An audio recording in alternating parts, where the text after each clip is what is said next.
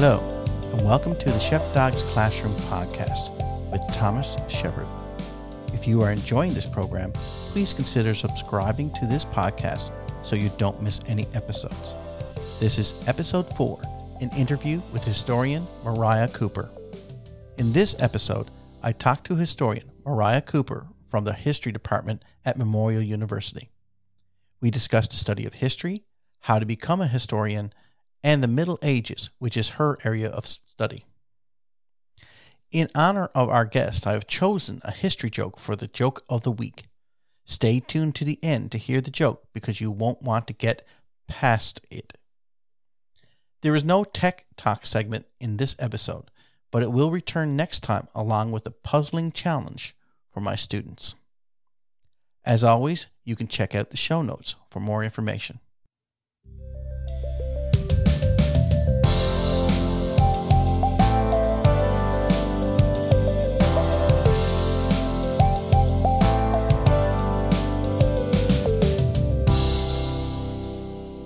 Mariah Cooper is a third-year PhD candidate at Memorial University's history program. Her research focus is on women that are portrayed in medieval romance compared to the lived experience of women in legal documents. She has presented her research at 5 conferences, both nationally and internationally, and was the course instructor for a second-year undergraduate medieval history class at Memorial University.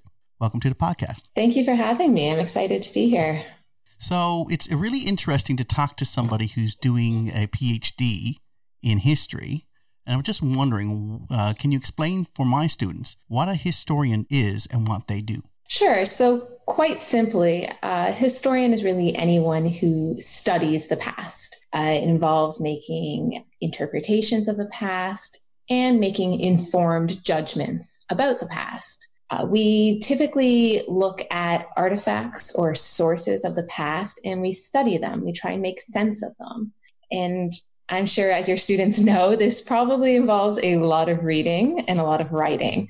But most, their favorite thing, I'm sure. But most importantly, it's a lot of critical thinking. It's investigative work, in a sense. Okay, that's interesting.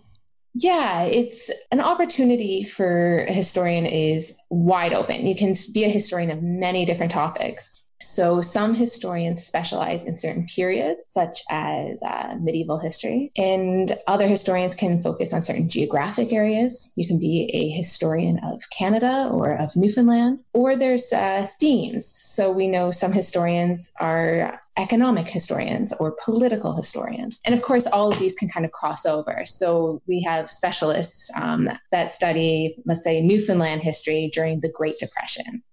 Really interesting point that you can really highly specialize when you're a historian. So how did you get interested in history and what kind of inspired you? I have to say it was traveling. My first trip over to Europe was really eye-opening. And I was just curious, why was Europe the way it was? And I started watching movies and films. And it was just a general curiosity about why things today are the way they are. And that's really what inspired me to start looking backwards into the past. But how does a person really get to be a historian? I think there is a lot of ways someone can become a historian. I mean, if you wanted to just be a historian from general interest, really anyone who has an interest in the past and listens to podcasts and studies the past in any way could be a historian. But to be a professional historian, you really do have to learn the tools, learn the theory, and that's done through schooling and through education. So you've talked about how you got interested in becoming an historian. Whereabouts did how did you come about get into your area, which is medieval history? Well, I had a really fantastic professor when I was an undergraduate student. And I have to say she was at Trent University, Fiona Harris-Storts. She really was just so great that I ended up wanting to take her classes. And as silly as it sounds, movies, Hollywood, watching some blockbuster hits really made me interested in the knights and the jousting and the feasts. Hollywood has their interpretation of medieval history. Yeah. So I think we've talked before, and you mentioned how that can differ from the actual studies. Yes, absolutely. Studying history through Hollywood is fascinating in and of itself. And I don't want to say it's all fake, but there is some skepticism, definitely. But it's a great way to introduce students to the past. So what kind of sources do you use in your research to kind of find out what is actually accurate? So historians use a combination of both secondary and primary sources. And really, primary sources are anything from the past that we're studying. And they're most often interpreted as written sources, so books and journals, letters and wills. But really, a primary source can be anything. It can be a painting. It can be a sculpture or a building. And in my own research, I've looked at coins as primary sources. Those are the most important things for historians, the primary sources. But we also check what are called secondary sources. And it's what other historians and other researchers have said about those primary sources. So for my students, talk a little bit about what the Middle Ages are. Right. So the Middle Ages is a really interesting period where you get this idea of barbarianism and savagery, but also kingdoms and dynasties. It's a time period of roughly in between the fall of Rome, so about the 5th century, to the Renaissance or early modern period, so the 15th century. Because we're bookended by these two great periods in time, the Roman Empire and the Renaissance, it's that 1,000 years from the 5th to 15th century has been called the middle period. It's in between these other two great periods in time. So because of that, it's kind of seen as the dark period as opposed to the Enlightenment. But there's a lot of contention I hold with that.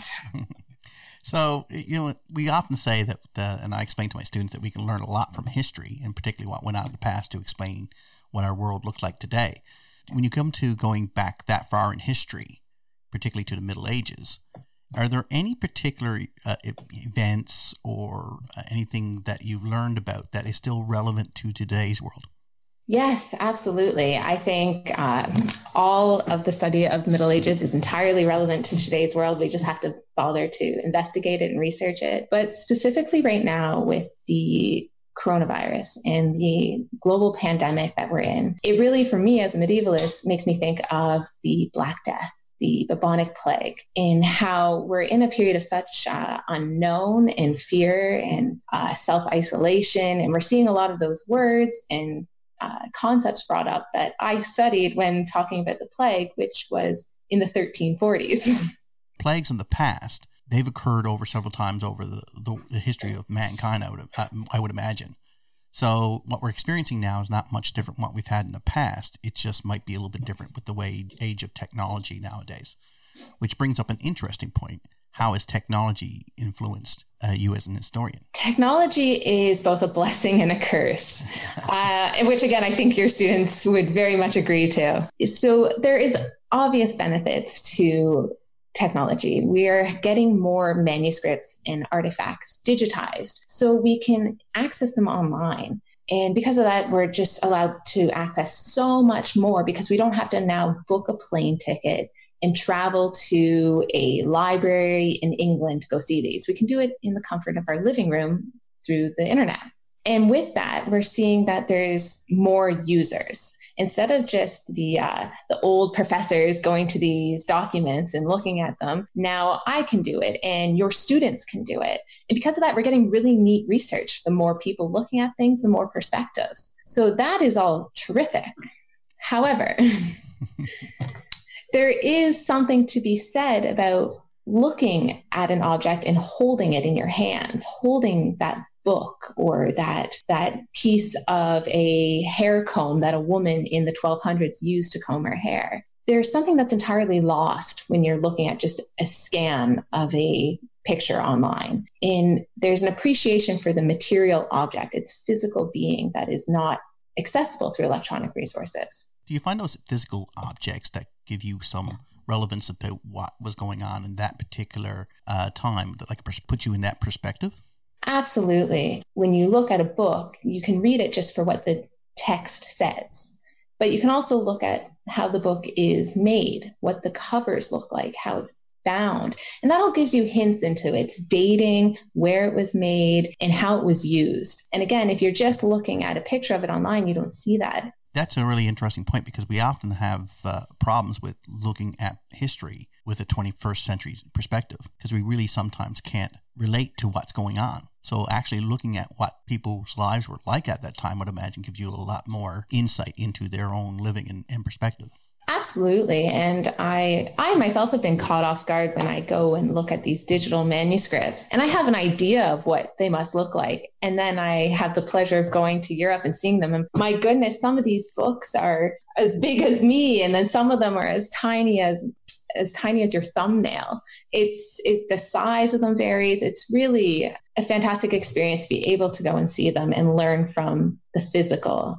Oh, that's really interesting. I got to ask you a really tough question, and this one's, I hate to do this to you, because the Middle Ages is such a broad subject. How would you explain where, like, a characterization of the Middle Ages? What are the most commonly perceived things, or the things that we know that are accurate? Like, we talked about the bubonic plague, for example, and we talked about, the difference of what they lived with. And I think one of the things that came up is that, the idea of cleanliness wasn't really a big thing in the Middle Ages. And I guess it's compared to like a Dark Ages and these kind of things, like a misnomer. Can you give us a characterization of what the Middle Ages are, like if you were going to study history, what you would encounter as the broad themes of the Middle Ages? Yes, absolutely. So you're of course going to encounter dirt and rats and smells, and it's going to be there's going to be warfare and all of that, but you're also going to encounter technological innovation, amazing building achievements, beautiful art and architecture,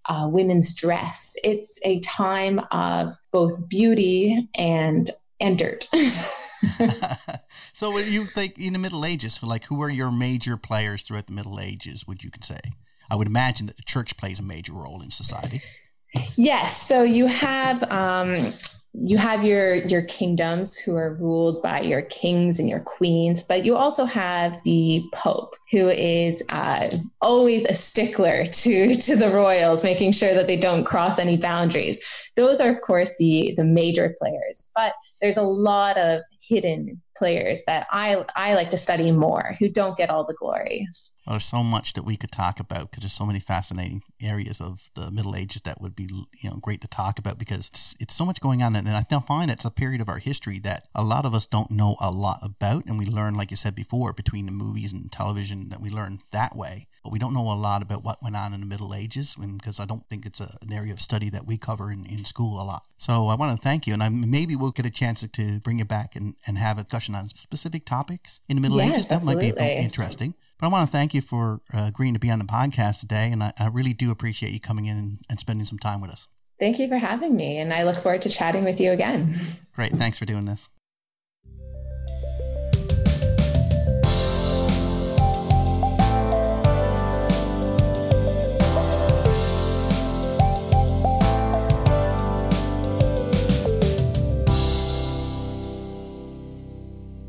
And here is our joke of the week. Question: who made King Arthur's round table? Answer: Sir Cumference.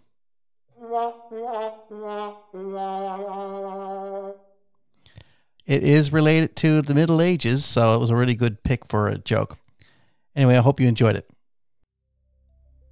You have been listening to Shepdog's Classroom Podcast. If you are enjoying this program, please consider subscribing to the podcast in Apple Podcast, Spotify, Stitcher, Google Podcast, or from wherever you download your podcast. The theme music used in this podcast was created by Robbie Lee. Thank you for listening.